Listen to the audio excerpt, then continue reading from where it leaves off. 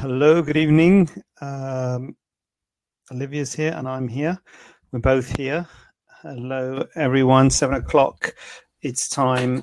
It's that time of the week where I will be doing my thing. If you've got questions, then please chip in by all means. And if you haven't got questions, we've got some pre-scheduled ones. And yes, Olivia, we got a lot. We've got 14 questions. So that is great. Looking forward to that. And if anything else comes up during the time, I'll be happy to answer those. The more the merrier, as far as I'm concerned. I'm Jonathan Staiano, consultant plastic surgeon, and I put this out as a podcast every week called the Staiano Clinic. So please do you subscribe? Yeah, you do subscribe to podcasts. So please subscribe to my podcast and my YouTube channel as well. I think we put this on YouTube, and I think we chunk it up as well. So each, questions, if there's a relevant question, then we can just put that as a little snippet on YouTube.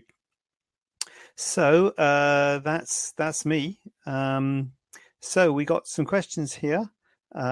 It's good to see you. Yeah, thank you, Olivia. Nice to see you too. We're going to kick off with this question here. I watch your YouTube. That's what we like. And wanted to ask if you have a donut lift with implants. Is there a limitation on implant size? Not really. Well, yeah. Well, there's always a limitation on implant size because of the dimensions of your frame and your chest, particularly the width. The width is probably, I would say, the most important dimension that we need to respect when choosing an implant. So that will limit the volume of implant you have. The width of your chest will limit the width of the implant that you can have. And then once you've got the width of the implant, then you can get different shapes and profiles. So there's that. So there's a physical limitation on the dimensions of the implant you can have regardless of the lift. The fact that you're having a lift means that you have got to be a bit more careful in terms of wound healing, because one of the risks of having a lift and implants is you can get wound healing problems. And if you get wound healing problems when you've got an implant in, if you get a bit of infection, then the implant needs to be removed. Now, I've got to say a donut lift has got less of a risk in a way because there's less scarring, just a scar around the nipple, which is good. The other types of lifts have either a scar on the nipple and a vertical scar, which is the lollipop lift, or a lollipop plus a horizontal scar, which is the inverted T or anchor. So the other types of lift have got more scarring, and whenever you've got a junction of scarring, there's more risk of wound healing problems. So that's a good thing about the lollipop. About the donut, a bad thing about the donut is that you have to ruck in the skin, which you don't have to do with the other types of lift, because you're making a big circle into a small circle, and so you can get healing problems there. But bottom line, you've got to be a bit careful with combining a lift and implants, because there could be healing problems and infection, and that would potentially mean the implant needs to be removed. But in terms of limitation on size, the question sort of maybe asking, if you weren't having the donut lift, then would you be able to have a bigger implant? No, you could have the same size implant regardless of whether or not you're having a lift. But you just got to be a bit careful about wound healing problems with the lift. So yeah, there's, well, I won't say there's no limitation on size. It's no extra limitation on size due to the donut lift. There is a limitation of size anyway on everybody because of the dimensions. What we got going on here, Natalie, is that clapping? I think that's clapping. I know this being a tiny frame, you gave the best advice. Glad I listened. Oh, there you go. Look at that. We've got a live comment backing me up on that. Thanks, Natalie. Yeah, you've got to be really careful, because people come in and say, I've been on the internet and I want a 300cc implant or something. And that might suit somebody else, but it might not suit you. So you've got to look at the dimensions that you have and choose an implant that fits your frame. And that's what it's all about. That's why a consultation is important. And we're limited as to how much information we can give on the internet. People put on these forums saying, what's implants right for me? Should I have this implant or that implant? It's really hard to say without measuring your dimensions and looking at what you want to achieve, the shape of your breast, etc. So Natalie is saying hi, and JJ is saying hi right back. There you go. Hi, Natalie. Right. This is a big one. Don't know.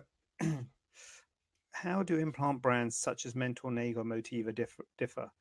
I think that is a really good question. I can imagine if I wanted implants, I would want to know that answer to that question too, because there are quite a lot of different makes of implants, and it can be a bit daunting. I've just been to the meeting, the BARPS meeting, and there's all these implant manufacturers there with their stands trying to say that they're the best, or why their implants so good.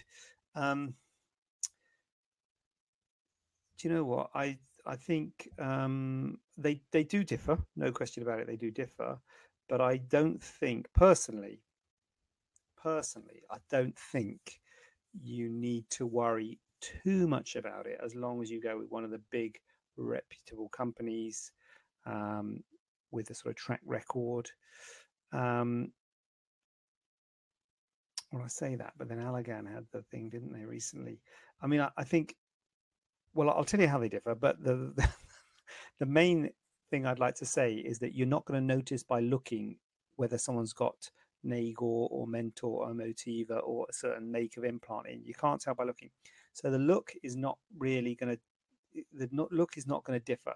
The reason to choose a certain make is, for me, to be honest, I usually just use the make that I've been using for many years.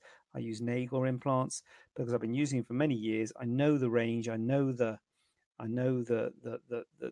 catalog, so it's just easy for me. But I always say to people, I'm not tied to any manufacturer. So if you want a certain manufacturer, that's fine. As long as the hospital can get it, we can use that implant. So if you want a Mentor implant or whatever, we can use that implant. The main ways they differ in the way they do their texturing. So there's obviously textured and smooth implants. So there's different texturing and different levels of texturing. And they used to be smooth and textured. Nowadays, what with ALCL, which seems to be associated with the texturing of the implants, they're bringing out new ranges which are sort of less textured. So they're not quite smooth, but they're not as rough as classical textured.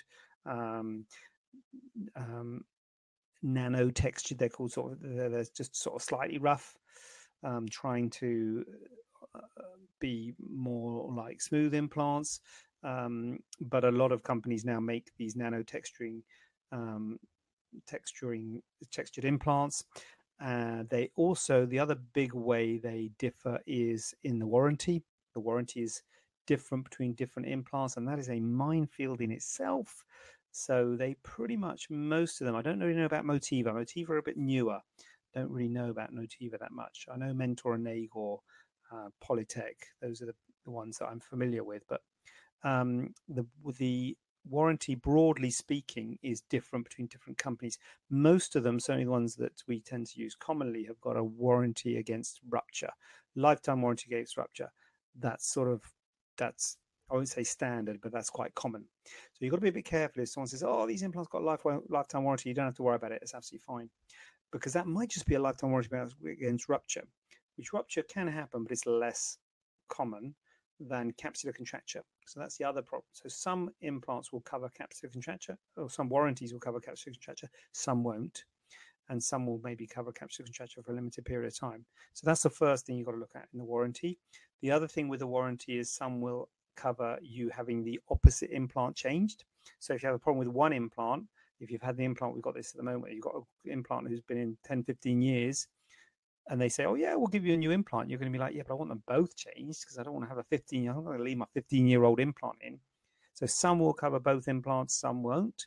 Some will cover a size change, some won't. Some will just give you the same implant that you've got. So, and some will give you money. Some will give you money towards the hospital costs, and some won't. So those are the differences in terms of warranty, so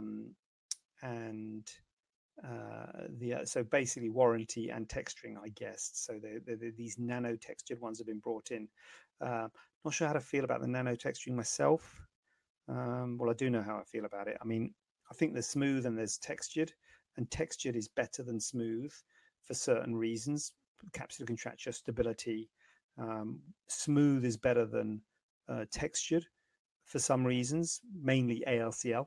ALCL a lot less likely with smooth. So there's good things and bad things about both. They've made the nano texturing trying to make it a best of both. I think they're trying to imply it's going to be a best of both worlds, but it could also be thought of as a, worst of both worlds. If the texturing is good, then surely less texturing is less good. If the smooth is good, surely a bit rough is less good. So does that make sense? So I don't know about the nano texture thing, but that's what it is. So yeah, texturing might be different. The way they texture the implants can be different, but as I say, as a patient, I wouldn't worry about that.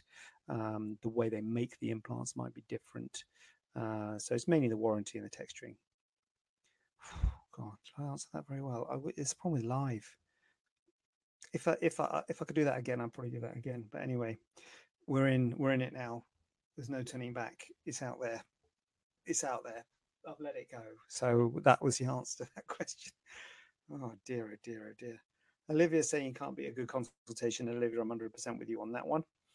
Says hello, and so does Amanda Lou. Hello, everyone. Nice to hear you and see you. Could argue I can't hear you. Dear, oh dear. Right. Can't see you either. But anyway, nice to see your comments. That's what it's nice to see. Thank you for commenting. Right. Let's see if we can do better on this one. Come on, man. Surely you can answer this one better than that last one. Right. Why does the price of cyst removal differ in price written twice? Oh, who writes these? Who writes these? Oh, why does the price of cyst removal differ in different clinics? We'll just say that, shall we? Yeah, I mean, we can open that up, can't we? To cyst removal, mole removal, breast augmentation, probably. Well, not probably. It is, isn't it? But cyst removal, definitely, and mole removal, I think the price does differ. I know the price does differ, and I can tell you why. Several reasons. One reason, I've done a blog post about this, haven't I? Cost of mole removal. Yeah, I've done one reason. Who is the practitioner, if you like? So particularly with cysts and moles, lots of people will offer the service. Some will be surgically trained, some won't be surgically trained. You'll get different levels of training. You get people who've got no surgical training at all doing it, GPs, for instance, dermatologists, although dermatologists have done a lot of skin surgery. They do skin surgery, but it's not a surgical specialty per se. So certainly if you had a bigger lesion in a difficult area of your face, maybe a person who's surgically trained would be better, i.e. a surgeon, which could be a plastic surgeon, a general surgeon, ENT surgeon. There's lots of different types of surgeons that do it. So the training and the qualifications of the practitioner will differ in different clinics. The facilities of the clinics will differ. Now, on one extreme, you've got the hospitals where they have fully fledged operating theatres, and you may end up paying for an operating theatre you don't need. So that's why you often find the hospitals are very expensive for these things, because the operating theatre could be used to do open heart surgery or spine surgery or big major operations. So it's an expensive theatre to run. So those costs are passed on. Whereas something like this mole or a cyst doesn't have to be performed in a big theatre. It can be performed in a smaller local anaesthetic theatre. But again, there's different levels of facility there where people do it. I mean, you could potentially do it in a consulting room in a GP practice. So the higher level of cleanliness and infection control or what have you, the more overhead in the facility. So I don't think you need to go to it's a hospital. There's nothing bad about it. It's good to go to a hospital for it if you want, but you might pay more for it. So maybe a clinic makes it sound like I'm plugging my own thing there, doesn't it? Because I've got a clinic. But anyway, hostels are good as well, but the hostels are very expensive. But clinic with an operating suite, I don't know, like maybe mine. Oh dear, I'm not trying to plug myself, but anyway. But you want an operating, it's nice to have an operating room rather than doing it in a consulting room, unless it's a small thing. But the CQC sort of did they say that to us? Maybe they didn't say that to us, but we said we didn't really do anything in the consulting rooms. We do everything in the operating room because it's got special floor and special lighting and special airflow and stuff like that, sterility and things. So I don't know. I mean, I don't even know whether a cheaper clinic would have less facilities. I don't even know, to be honest with you. I should go and have a look at them. But those are the things I'd be looking for. Maybe a dedicated operating room, level of the surgeon, of expertise. And finally, histology is another big area that we have. It's a big cost. So I hear about people doing moles and cysts for like £300, and I heard someone the other day £250 for a cyst. Now, histology for us is about it's nearly £150. I think it's £120 or £130 for histology. That's just histology. Never mind the packs that we open, the equipment that we use. We often use bipolar diathermy, which is a little machine, the little buzzy machine. That's a disposable thing. That's £20. The kit, the nurse, the surgery, the overhead, the consumables. So there is a lot of costs involved. And histology is a big one. Now, some places might not do histology. Now, you might not need histology, which is good.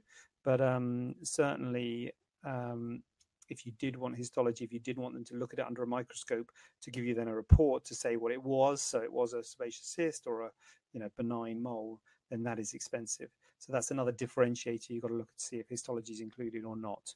So I think those are the three areas really: the training and the qualification of the practitioner, the facilities, the level of facilities you're being operated on and whether or not histology is involved. So Olivia says you're doing great. Thanks, Olivia, for that. Thanks for that support. Olivia had a cyst done in a clinic under local, guys. So there you go. I have no problem with you advertising your skills.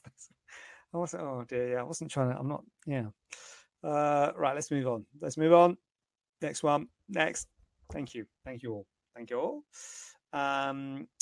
Does an inner thigh lift also help to tighten the outer thigh? I think I've lost more weight and I'm shriveling daily. Okay.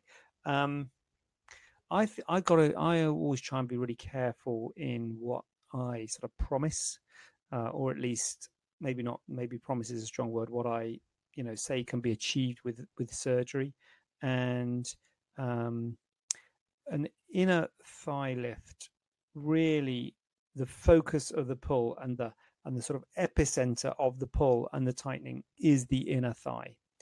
To be honest with you, the outer thigh lift often doesn't have as much lax skin as the inner thigh. That's why the outer thigh you can often treat with liposuction. Doesn't sound like you need liposuction if you're losing weight, but liposuction is often good for the outer thigh because it's often not a skin problem as much as it is in the inner thigh. The laxity of the skin is less with the inner thigh. So when you lose weight, you get this sort of redundant skin, whereas the outer thigh tends to recoil better. So having sort of laxity in the outer thigh is usually less of a problem. And really the pull of an inner thigh lift is in the inner thigh. So I wouldn't say that it will have a dramatic effect on the outer thigh. The sort of vector of pull, the amount of pull that is going to translate to the outer thigh is going to be less once you've, the focus is on the inner thigh.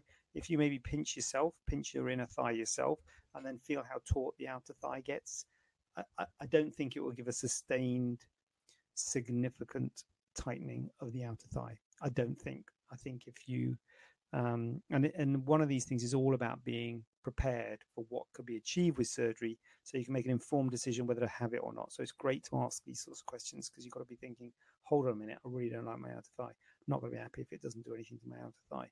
And then maybe you need to think about something else for that. But I think an inner thigh lift would really be focusing on tightening out that skin on the inner thigh, and it may not give a significant difference to your outer thigh. To be brutally honest, to be frank, if you don't mind me being frank for a moment there. After weight loss, what can be done to improve excess skin around the buttocks? A Brazilian butt lift can't be done in the UK and is a dangerous procedure. But after a big weight loss, there's loose skin and sagging on the bum. What can be done to improve it? Good question.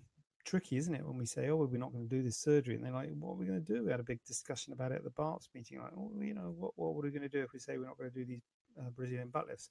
Now, I've got to say, this has never really been my area, to be honest with you. So there was a debate, there was a discussion, and I've got a view on it, but I didn't really want to put too much of my oar in, because it's not really my specialty. It's not really my field of interest. The contouring of the buttock, it is a sort of specialist thing in its own right. So if you do, and it really would have to be significant weight loss. If you've got a significant weight loss and you've got a significant deflated buttock, I guess broadly speaking, two options. In the absence of giving volume to it, in the absence of building it up, which is the fat grafting, which is the Brazilian butt lift, which everyone's up in arms about, and implants, which also have got their issues, although some people say, oh, they're great. But if you're not going to give volume to the buttock to fill that empty skin, the other option is to tighten the skin, is to remove the skin. And if you tighten and remove the skin, then you're left with a scar in the buttock crease. And a bit like the breast, you have to make a nice buttock crease. It's a very important landmark where the posterior thigh meets the buttock. It's a sort of crisp landmark, like the inframammary fold of the breast, which is an important landmark to get right. And it's not a great place for a scar. Can you imagine it? You're sitting on it all the time. So it's not a great place for a scar. Potential for wound healing. I'm going to talk about that in a minute with the brachioplasty question, but it's not a really, it's a good place in terms of the aesthetics of it, because it heals well, but it's a difficult place to get healed. So that's not a great, it's not a great operation. So I said there's two options. So in the absence of adding volume to the buttock, you either take the skin away, which is the thing that I'm talking about with the scar, or you accept it and you just say, look, have a big hoo-ha about the buttock lift. It may not be around all the time. The band, they may well say, oh, look, there are a lot of sort of research, if you like, about where we should be injecting the fat to stay safe, and how all the problems occurred, and whether there's things we can do. Certainly the people who do it a lot say, look, there are things we can do to make it a safe procedure. And I think the UK standpoint is a bit like unsure about it still, but I think that it may well be something that is offered at some point. So maybe to sort of hang on in there. But yeah, it's a tricky one, and I take your point that it is tricky to know what to do in terms of contouring the buttock. Is a difficult one at this point in time. And yes, Olivia, we may have to just accept it. I think that's a definite possibility. And Olivia wouldn't have the Brazilian. No, I don't think I would either, Olivia. Maybe I'm not the target market for it anyway. Can anaesthesia have an effect on the tongue? How come it's damaged the tongue during anaesthesia? I've got a red mark that's not really changing. I forgot to mention, should I be worried? I've been gargling salt water. Okay, so yes. I mean, obviously, when you have an anaesthetic, things go in your mouth. There's two types of tubes you can have. You can have a laryngeal mask, which is a floppy thing that goes in your mouth, or you can have an endotracheal tube, which is a more secure way of securing your airway. And when you do the endotracheal tube, they put a metal thing called a laryngoscope in your mouth to open up your airway, so they can put this tube down. And that metal thing could potentially damage your tongue, bruise your tongue, or damage your tongue, also your teeth. The anaesthetists are very worried about your teeth. So yes, totally not outside the realms of possibility that your tongue could be damaged with anaesthesia. And if you've got a red mark, and also, is it painful? It doesn't say whether it's painful, but if it's painful, then it probably is something, and you've just had surgery, then it's probably something to do with the surgery. I wouldn't necessarily think it's anything to worry about. I think you oh, I said you've seen the dentist. Okay, well, you could mention it to your surgeon, and certainly it's something as a surgeon, as a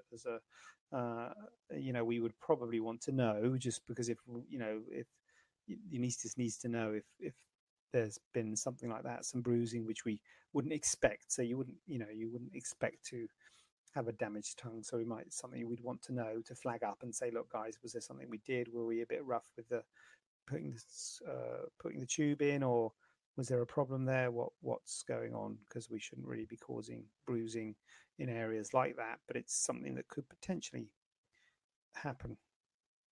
So I wouldn't worry about it, as the bottom line, too much, and hopefully it'll get better as quickly as it came. Squats, one word comment, squats. That's what I'm talking about. That's what I'm planning on doing, Olivia. I'm doing the squats. I'm not doing the Brazilian butt lift. Yeah, I'm with you on that one. This is a good one. Can't believe we hadn't had this one before. I don't think we have had it before. What's the typical time between first consultation and surgery? So there's a minimum time. Well, hold on a minute. Depends on what operation it is. Because if it's like a minor operation, like a mole or a cyst or a local anaesthetic case, we actually do it on the same day as a consultation. It's like a see and treat clinic, because often people know they've got a mole or a cyst that they want to have removed. So we do offer a see and treat clinic for those things, where you have it done on the same time as consultation. I'm assuming this question is talking about more of the bigger things, like the tummy tucks and the breast augmentations, breast reductions, the bigger operations that are done in the hospital. And for those operations, there's a 2-week cooling off period, a bit like when you get a credit card. So we can't do it within 2 weeks. So I guess that's the minimum time. But it also depends on the schedule and your life and things. And I probably wouldn't recommend having it within 2 weeks. I think you need to give yourself some time to have a think about things, particularly if it's a first consultation. So you might have been to lots of consultations with other people, but if it is your first one, you need to give yourself plenty of time. I would say the typical time is a couple of months. I would say it's typical. 2 months is sort of 2 to 3 months is sort of normal. Obviously, we've got to look at our waiting list as well. But it can be years, literally years. In fact, I operate on someone, when was it? Today? Yesterday, who I saw years ago. First saw her years ago, and then saw her again, a few months ago. So that happens, not infrequently. You see someone, and life gets in the way. They might have children. They might put on weight. They might not be able to lose the weight they wanted to lose, or whatever, and then years later they come back and they say, right, I'm ready for surgery now. So there's no sort of upper time limit. Lower time limit is 2 weeks. Classic would be 2 months, I would say, is the sort of standard. Hold on a minute, what's going on here? Olivia, me too, though not started yet. Oh, yeah, I've not started yet either. The squats, I think. Me neither. Got a bum like 2 empty pita breads. Not a good look. Thanks. Good description there, Corinna. Thank you for that. Yeah, I think we just have to stick with our pita breads at the moment, Corinna, and maybe we'll put a bit of space there. Do a bit of squats after this. Get started. No time like the present. Do you have any credit options for surgery? Yes, we do. So the surgery that we do in the hospitals, the hospital offer 0% finance for a year. One's 10 months, I think one's a year. Some people say, oh, can I extend it? I don't think, I don't think they certainly won't extend the 0%. Obviously, if you extend it, then you're going to have to pay a charge on that. But if it was me, and I should have a disclaimer, I'm not a financial advisor. Please don't take financial advice from me. I'm the last person you want to take financial advice from. But if it was me, and even if you've got the money, I would say if they're doing 0% finance, why don't you do it on 0% finance? And if you've got the money, that's fine. Do it on 0% and then pay it off at the end. I was going to say, I don't know how the 0% finance works. Actually, I haven't thought this through. I don't know how the 0% finance works. Presumably they divide it by 10. Because I was going to say at the end of the 12 months, take a loan for what's left, but maybe there's nothing left. Maybe they just divide it by 12. that doesn't work. Yeah. Anyway, they do 0% finance, the hospitals, both of them, and it is 12 months or 10 months. Ooh, what's going on? Right. Start in a minute. Yeah, go for it, Olivia. I'm going to start in a minute as well. Right. I've been advised that liposuction will get rid of one of my chins. Will I have excess skin there? How does it work? Will I have excess skin there? So yes. So the thing about liposuction, and liposuction is fantastic. It's one of my favorite things to do. I don't do it very often though. I was just doing it yesterday, and I just really do enjoy doing liposuction. But one of the limitations of liposuction is that it only removes fat and it doesn't remove skin. And so there are certain areas where liposuction is really good. Outer thigh, as I said earlier, hips, flanks, chest, bra roll, sort of lateral chest wall. Certain areas where it's not quite so good. Inner thigh, central abdomen, arms, because the skin doesn't recoil quite so well. So that is a limitation of liposuction. It doesn't remove skin. You're relying on that skin to recoil. So it depends on how much skin you've got on your chin. So if it is a common place to have liposuction, the chin. I don't do this, disclaimer, I don't do this sort of stuff, but I can give you broad advice. So it is a common place for to have liposuction on your chin, and often the skin will recoil by getting rid of the fullness there and the fat in that area, and that will get rid of your chin, your extra chin. If you have a lot of skin there, if you have very crepey skin, sort of thin skin, lax skin, if you have not really looked after your skin, so if you're a smoker, if you have a lot of sun exposure, then there might be a worry that that skin won't recoil. But I would say the sort of mainstay of treatment is to get rid of that fat with liposuction, because the beauty of liposuction is the scarring is hidden, really. You can't really see the scar. Once you start cutting out skin, then you start getting into scars. And you've got the chin there. It's quite hard to hide scars. You can make a scar here to hide it.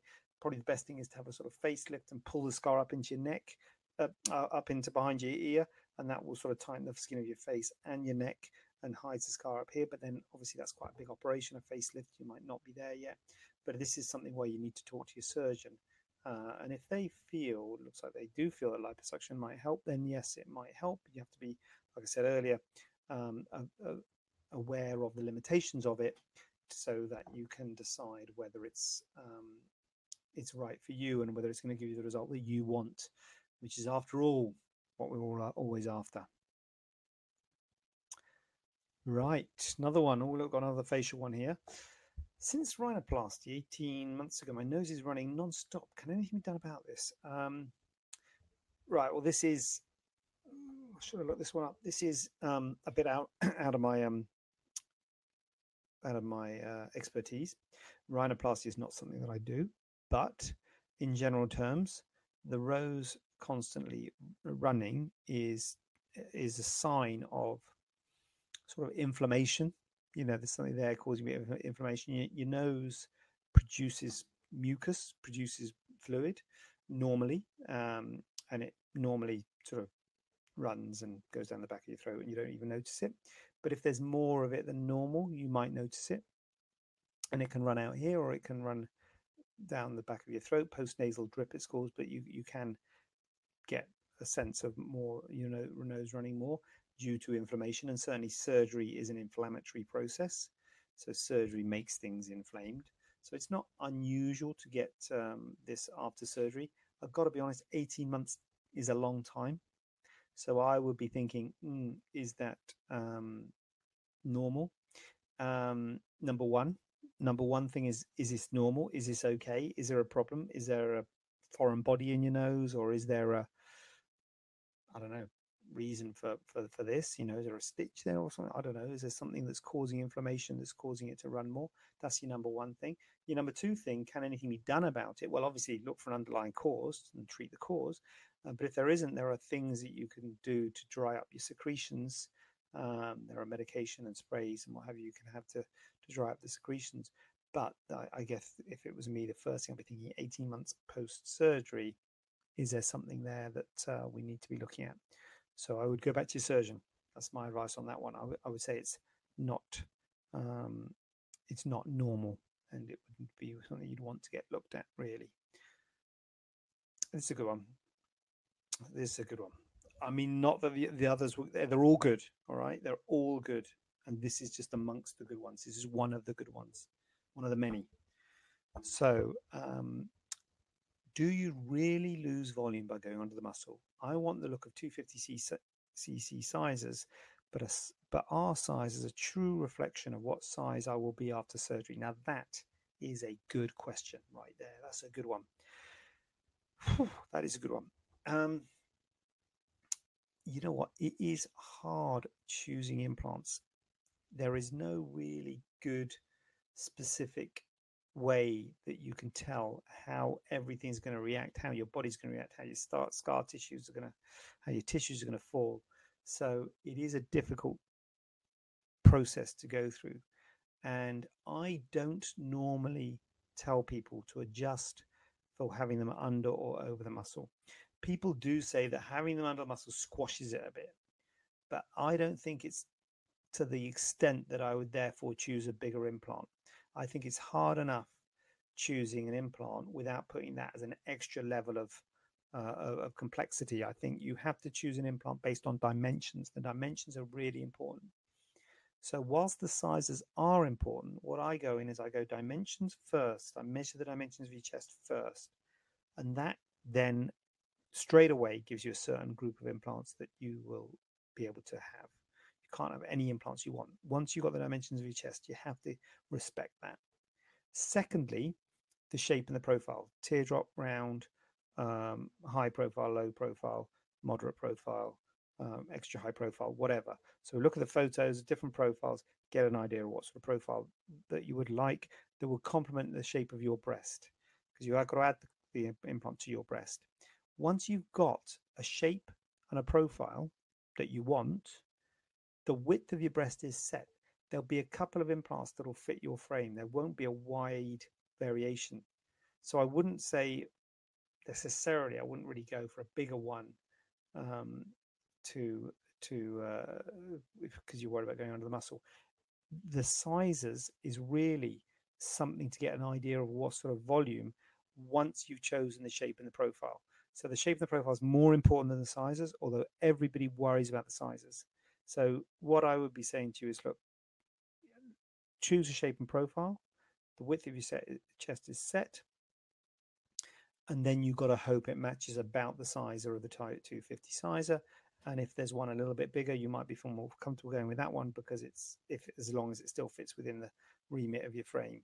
If it means changing profile, if you like the moderate profile, for instance, and the moderate profile implant is 230 or 220 or something, and the high profile implant is 270, and you're worried because you think, hold on a minute, I'm going under the muscle, maybe I should have the high profile because it's going to squish it a bit. I would be worried about doing that. I would be worried about changing profiles to suit this question about the muscle. I think if you were going if your choice was between a 220 and a 250 moderate profile, both the same profile, and you like the moderate profile, then maybe you say, oh, well, I'll go for the 250 because I'm worried the muscle's going to squish it. But I wouldn't go for a higher profile to affect this perceived action of the muscle. I hope that makes sense. So I would stick with the shape and the profile. That's my trident approach. Yeah. Dimensions first, shape and profile second, volume third, in that order of importance. So don't get too hung up on the volume. Go for the shape and the profile that you want, and then choose a volume that matches the dimensions of your frame. I hope that is, I hope I'll answer that okay. What we got here, Olivia is in. A question. Is hippie scrub wash harsh on your skin? I've stopped wearing my compression. I've not put the antibiotic cream on today. Shall I also stop the hippie scrub wash in the morning? My arm rash is a bit better, but hasn't gone around Brachioplasty wounds.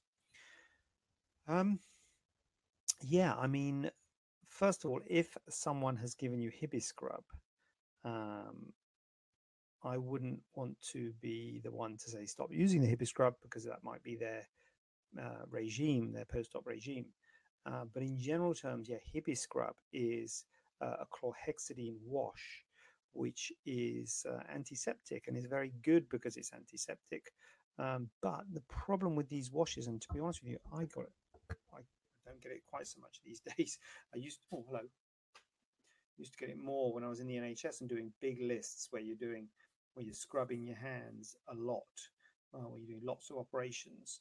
If you're doing sort of, an emergency list or something where you've got lots of operations back to back, and you're scrubbing your hands a lot with hip scrub, it can really dry out your hands, and it can really take away the oils in your hands. It's quite harsh in that respect. So it's good that it kills the bugs, but it can dry out your skin. And so it's good to moisturize in between. And just be a bit careful that you don't want to think, oh, I'm going to scrub it and get all these bugs away, because if you, especially with, again, I'm not suggesting you are scrubbing, but if you are really giving it a scrub, certainly if the skin's getting excoriated, if you're getting a rash, if the rash is due to the hip scrub, you think, oh god, then the rash can potentially have the skin can break because of the rash, and then that can be worse, because you've got broken skin there, which can get bugs in and things. So the reason for using the hip scrub has been sort of negated by the rash and the thing. So getting the balance right, be a bit careful, but yeah, stick close with your surgical team. I know that might be a problem, but stick close with your surgical team if you can. Oh, there you go. You're seeing your GP on Friday after work at 3:30. There you go. Fantastic. But yeah, got to be a little bit careful with the old hip scrub, because it is quite a potent antiseptic, which is, as I say, good, but it also can be a bit harsh.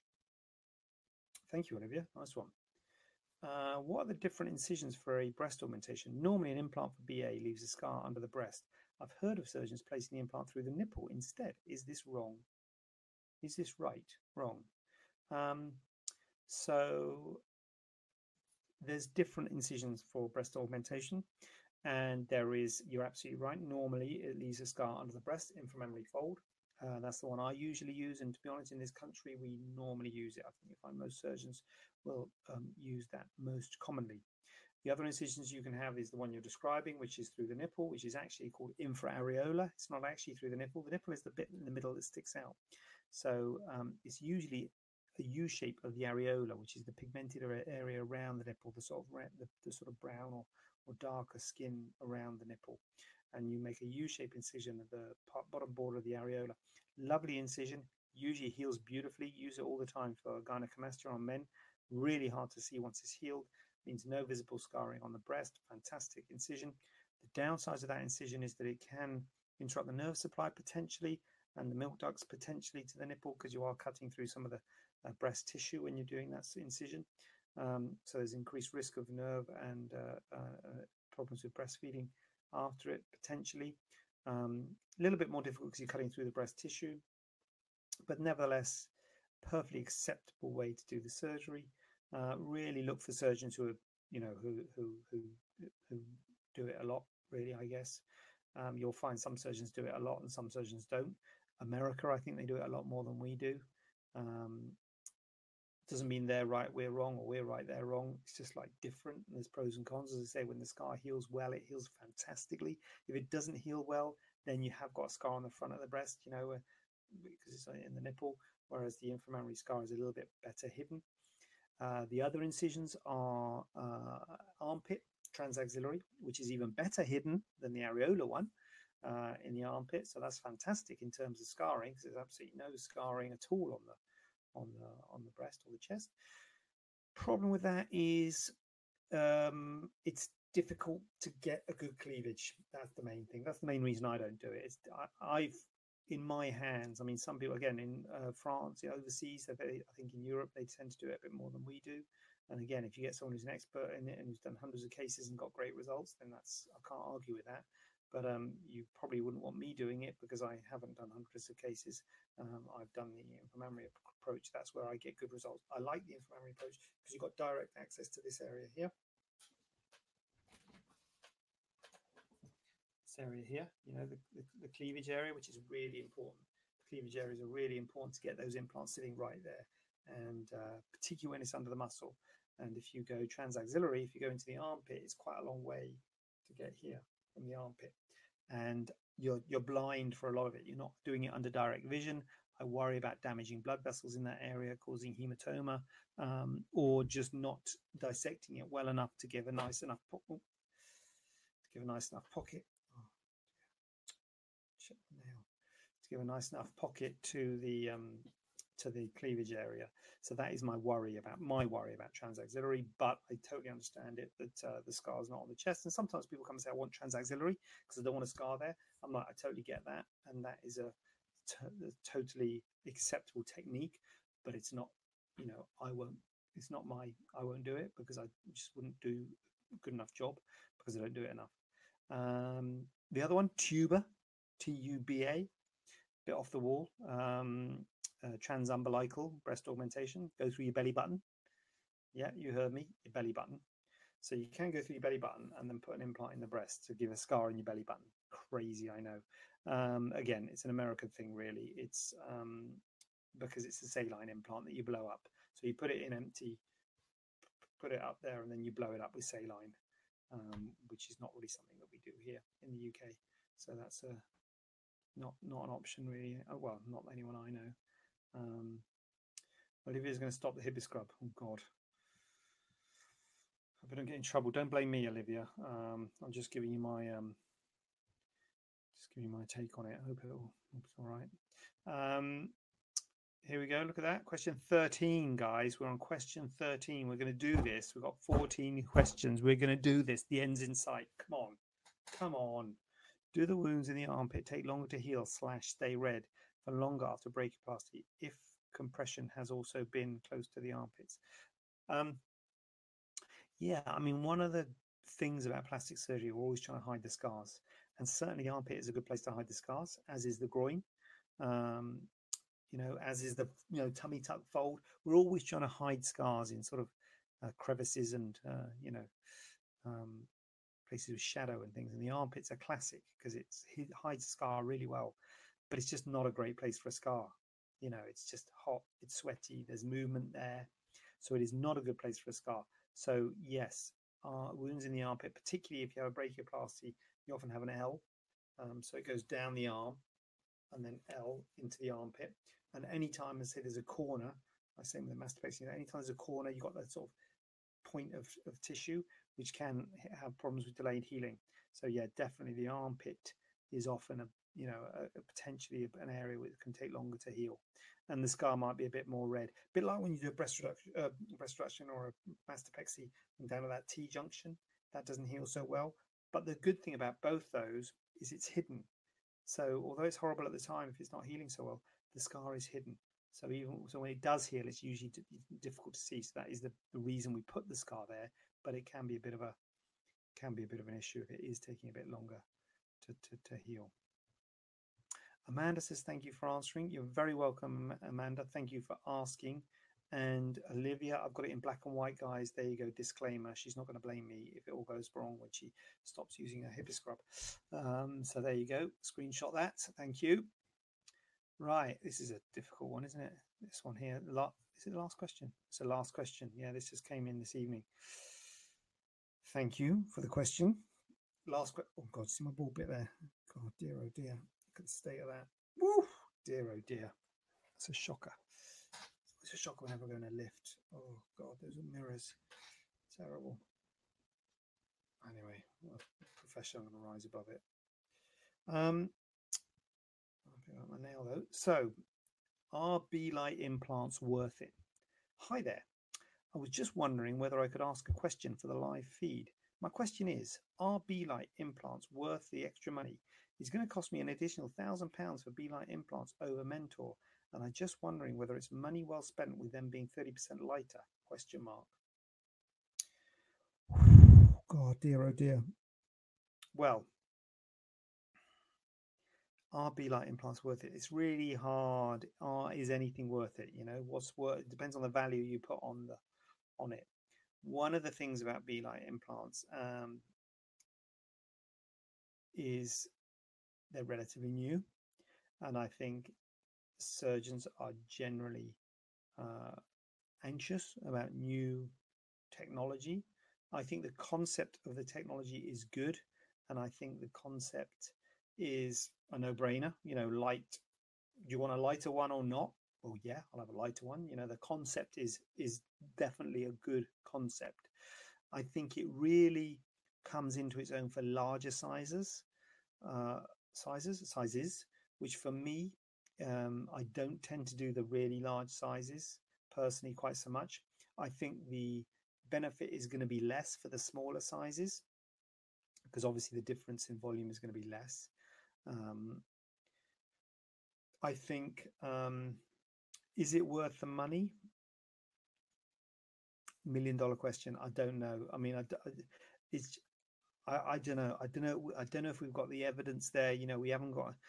I haven't got anywhere you could put one B-lite in one side and one standard silicone in the other side and say, oh, does one side feel better than the other? Would you pay, extra? It's really hard, and I don't know. And it's one of those things that maybe in 20 years' time they'll all be B-lite, and we will say, God, remember we used to put those heavy ones in, um, and you say you can have a heavy one, but it's going to cost you 1,000. You're going to save yourself £1,000, and everyone will be going flipping out. I'm not having a heavy one. I'll have the standard ones. Currently, silicone implants are the standard, and B-lite are not the standard. So that is the problem. I think certainly from a surgical point of view, we're a bit anxious about new things, about new technology, and that makes us, well, I say us, I shouldn't lump everybody in, me anyway. My disclaimer, this is just my view, makes me think, so I am a bit like that, and I don't know if it's worth it. We've got one in the clinic and say, look, that's a B-lite, that's a standard implant, it is lighter. People can feel it like, oh, it is lighter, but when it's inside the body, I think the difference is less because it's sort of moment effect. Really tricky question. Great question. Love the question. And I'm struggling to answer it because I think, I don't think anybody, never mind any surgeon, I don't think anybody will be able to answer that question with a resounding yes or no. I think it has to be, depends on your body habitus, on your size of implant, whether that might have a more of an effect. And I just don't know. They haven't been around that long, so I don't know. I'd be a bit knackered without your advice, JJ. My Turkish surgeon is MIA. Your advice is invaluable. Thank you. You're very welcome, Olivia. That's a nice lasting comment. Thank you, Olivia. I will do my best to advise, but I do feel a bit awkward. I mean, I'm very happy. I don't mind who has had, if you've had surgery with other people or are going to have surgery with other people. I'm very happy to give you my view, but it is just my view, and I'm very aware that I don't know everything. Nobody knows everything, unless you get someone who's just way off and, way outside the fraternity. I think most people, most plastic surgeons, will have their views, and our views might differ between us. That doesn't mean one's right or one's wrong often. So it's just a question of balancing up getting as much information as you can. That's why I do this, to get as much information as you can, to give you as much information so that you can arm yourself and make an informed decision about whether B-lite implants are worth it, where to have your cyst removed, what make of implant to have. There's no right or wrong answers. I think sometimes it'll be easier, to be honest with you, because I get sometimes people come to the clinic and they say, oh, I've heard these implants are the best. This make of implant is the best. I'm like, well, who told you that? Who told you that your make of implant's the best? It's usually someone who can only give those make of implants. They're linked to one implant manufacturer and they only use that make. So I think that's a bit disingenuous saying they're the best, because if they were the best, I mean, I use the best. The only difference is polyurethane implants. There's only one make that makes them polyurethane. So I think you could probably rightfully say that Polytech are the best polyurethane implants. They happen to be the only polyurethane implants. But I think for silicone implants, there's different makes, and there's good and bad about all of them. Some people use these ones, some people use those ones for different reasons. Often it's, as a surgeon, you have a sort of link or